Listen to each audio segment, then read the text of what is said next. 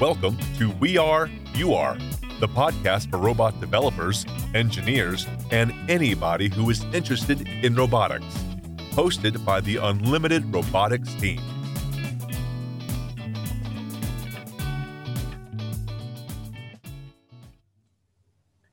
So, hello. Thank you very much for joining us today for another episode of We Are, You Are, the podcast for robotic developers. And today we have a super exciting and interesting guest, Dr. Gonzalo Ferrer.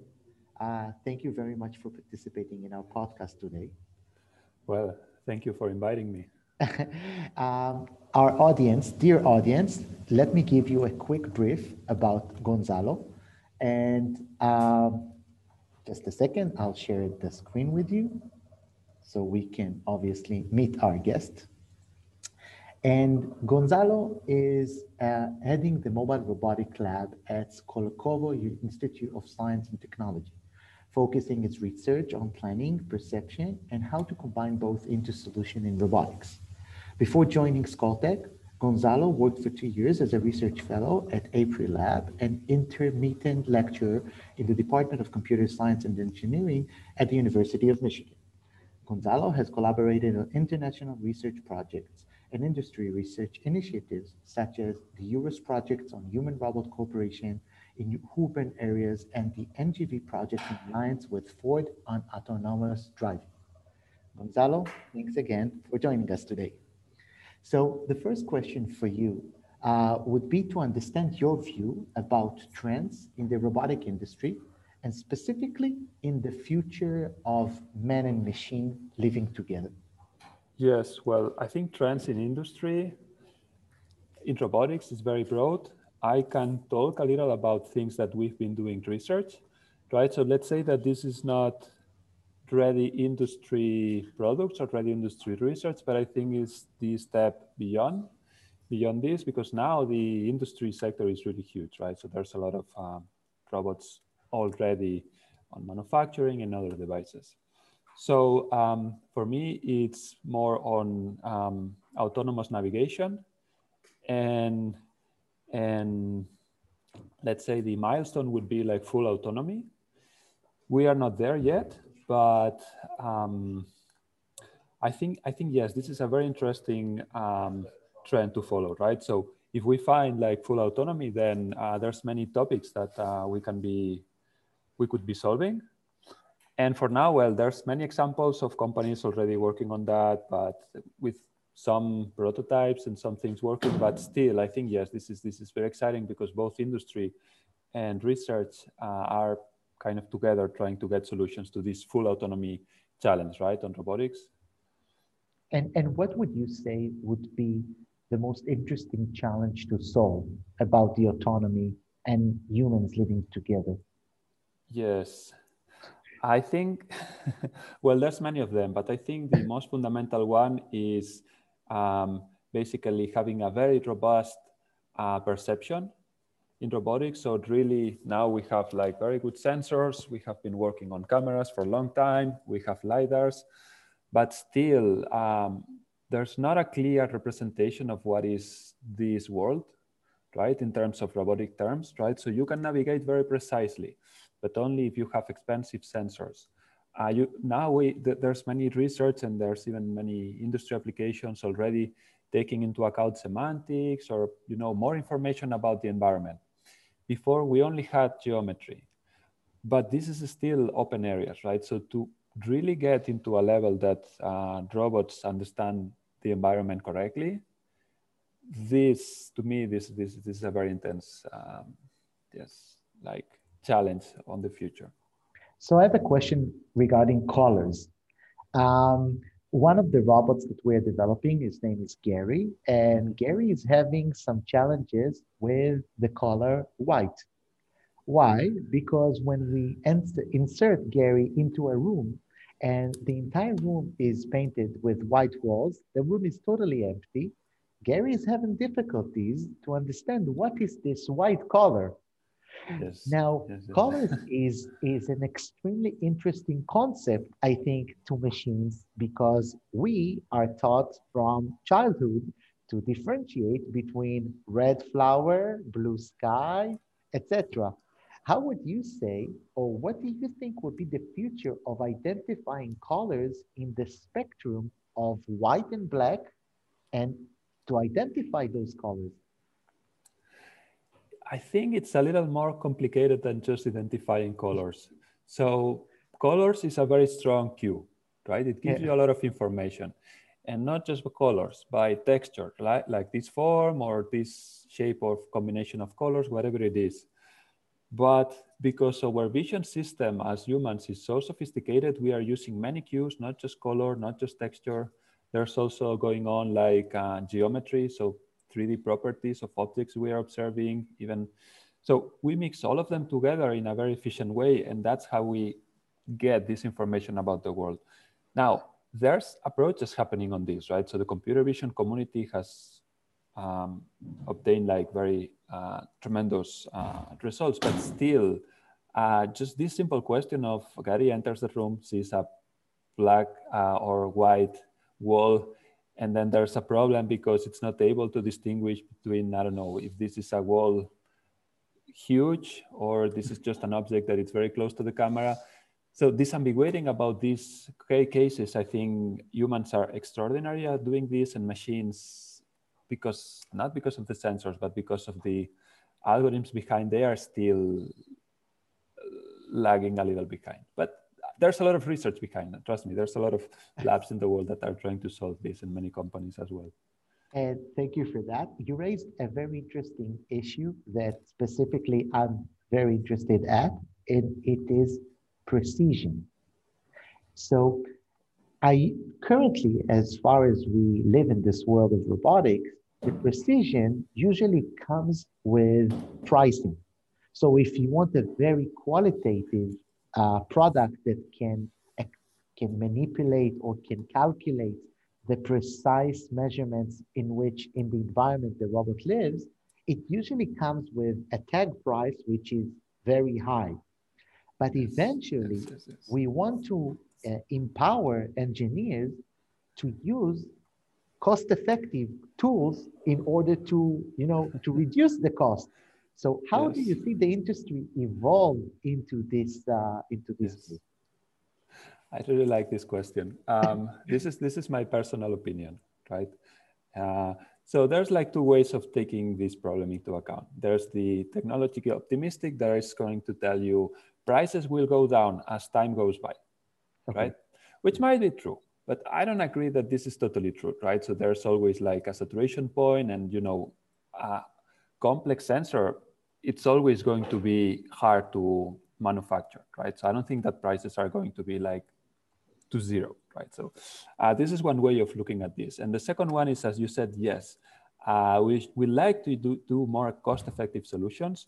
And for this, there's many other sensors that are not that high quality because, I don't know, manufacturing process or whatever, right?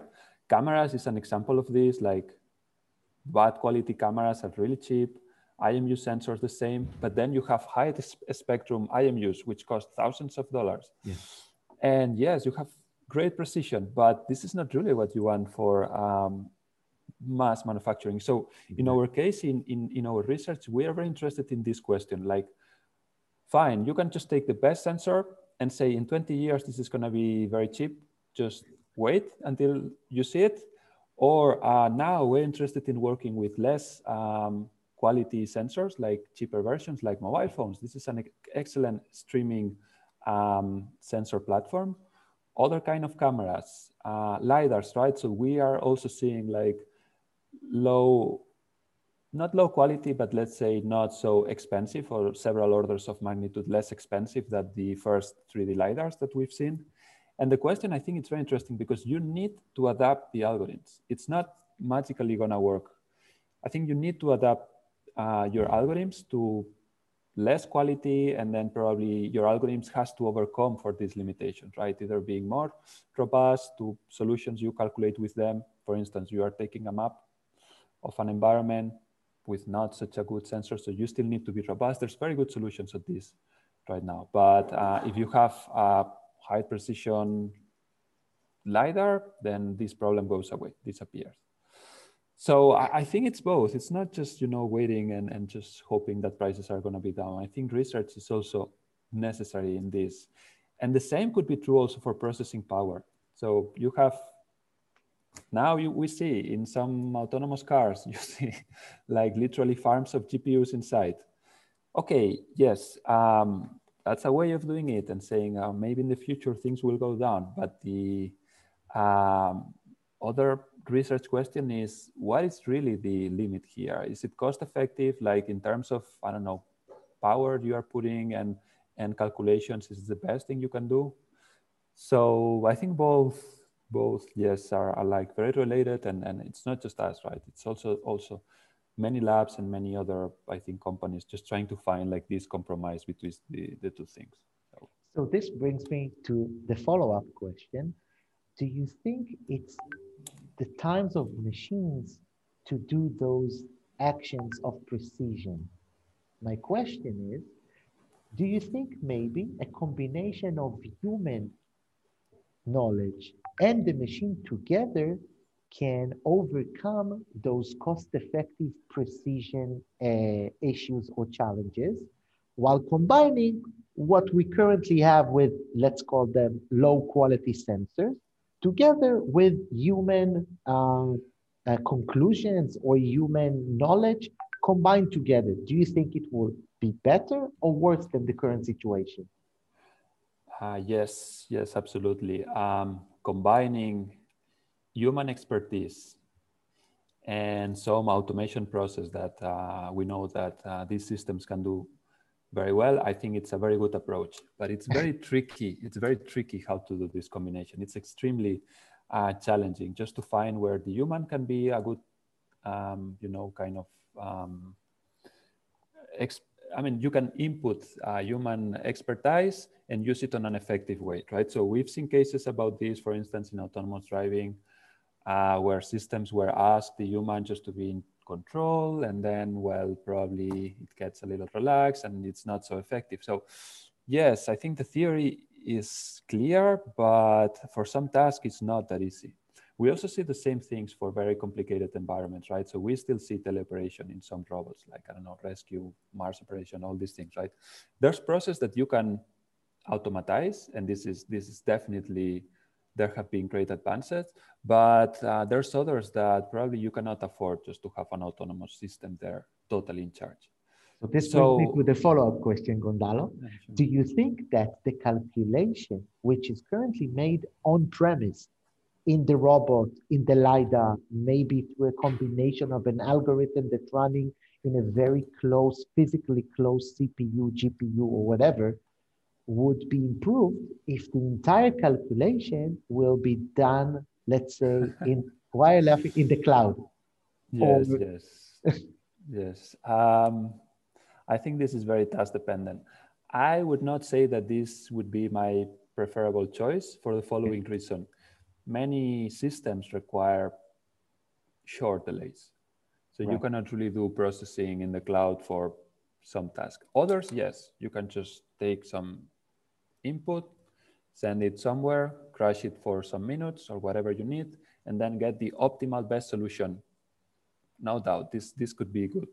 But the problem with most of these systems, most of robotics applications, is that there's a component that is happening in real time, right? So yes, now. So this is something that you cannot really outsource always, right? So if you find a solution, something that allows you to have some delays, I think it's good. There's also this other part of, yes, you can just complement your system and give some sort of some degree of autonomy, right? While still you can post-process things outside, right? So let's say that you can still correct things that are happening now, but you can correct, I don't know, for possible mistakes that the algorithm, because it doesn't have enough computational power, could overcome if there's, like, I don't know, some expert, some more powerful machine.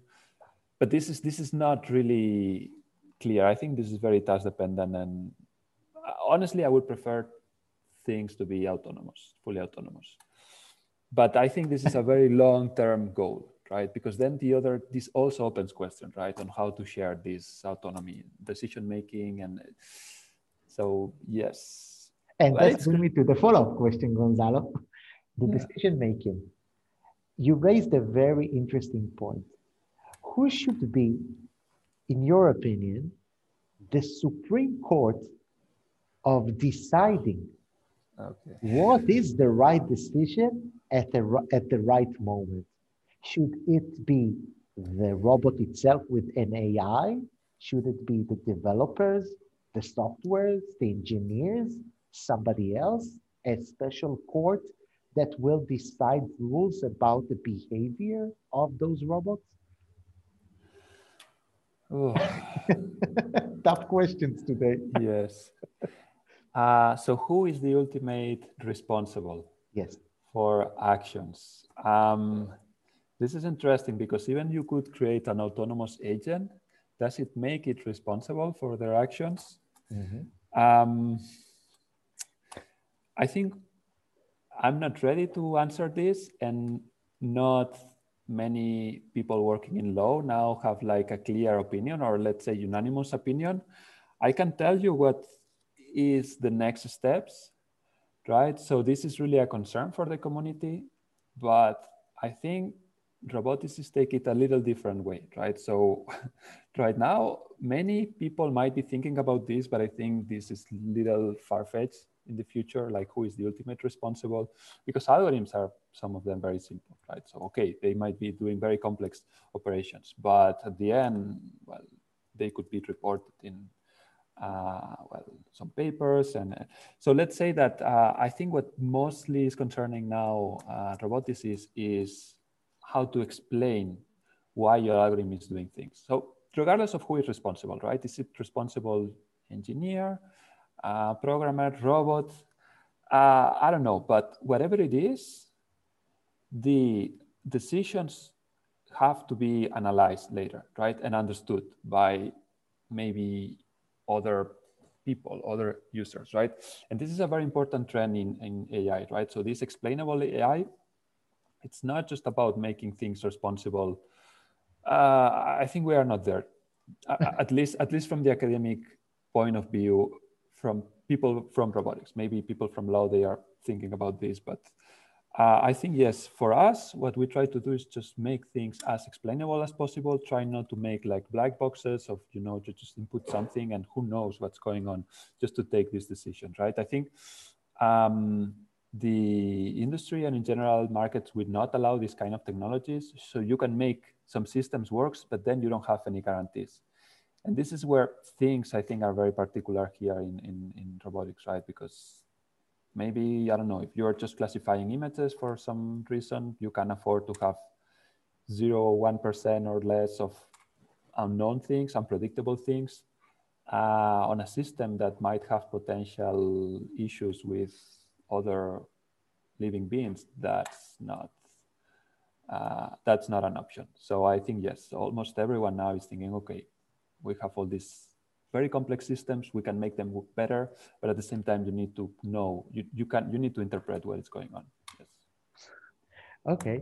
And last question for the audience, probably for people who are interested in robotics, mechanics, and robot developers. So it's basically one question, but I would steal the question from you. So it's two questions. Okay. The first one will be an interesting project or research that you're currently watching, other than yours, obviously. And the second question would be, what would be your one tip for a robot developer trying to optimize his or her development process? Okay. Yes. So let's answer the first question. Like other projects that I'm looking on, all these new companies on last mile delivery, I think, are very interesting, right? So you have examples like Nuro. Well, maybe I'm forgetting, but there's like several companies just with small Mars robots, not huge cars. Mm-hmm. And I'm really looking this sector like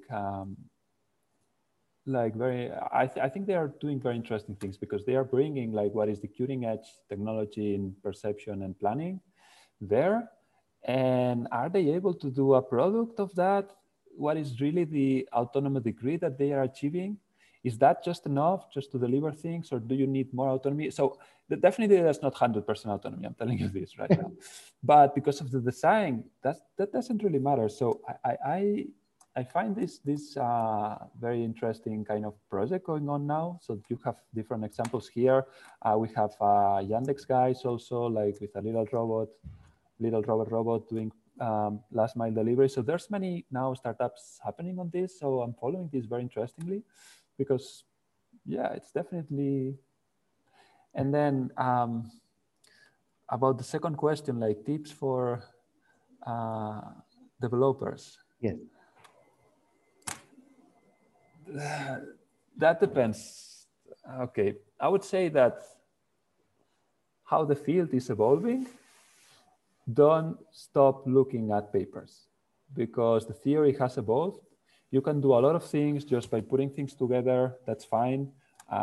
Software tools are very powerful, but I think just because the complexity, now the requirements are like much more complex, right? So you have already prototypes working. What new are you gonna be adding, right?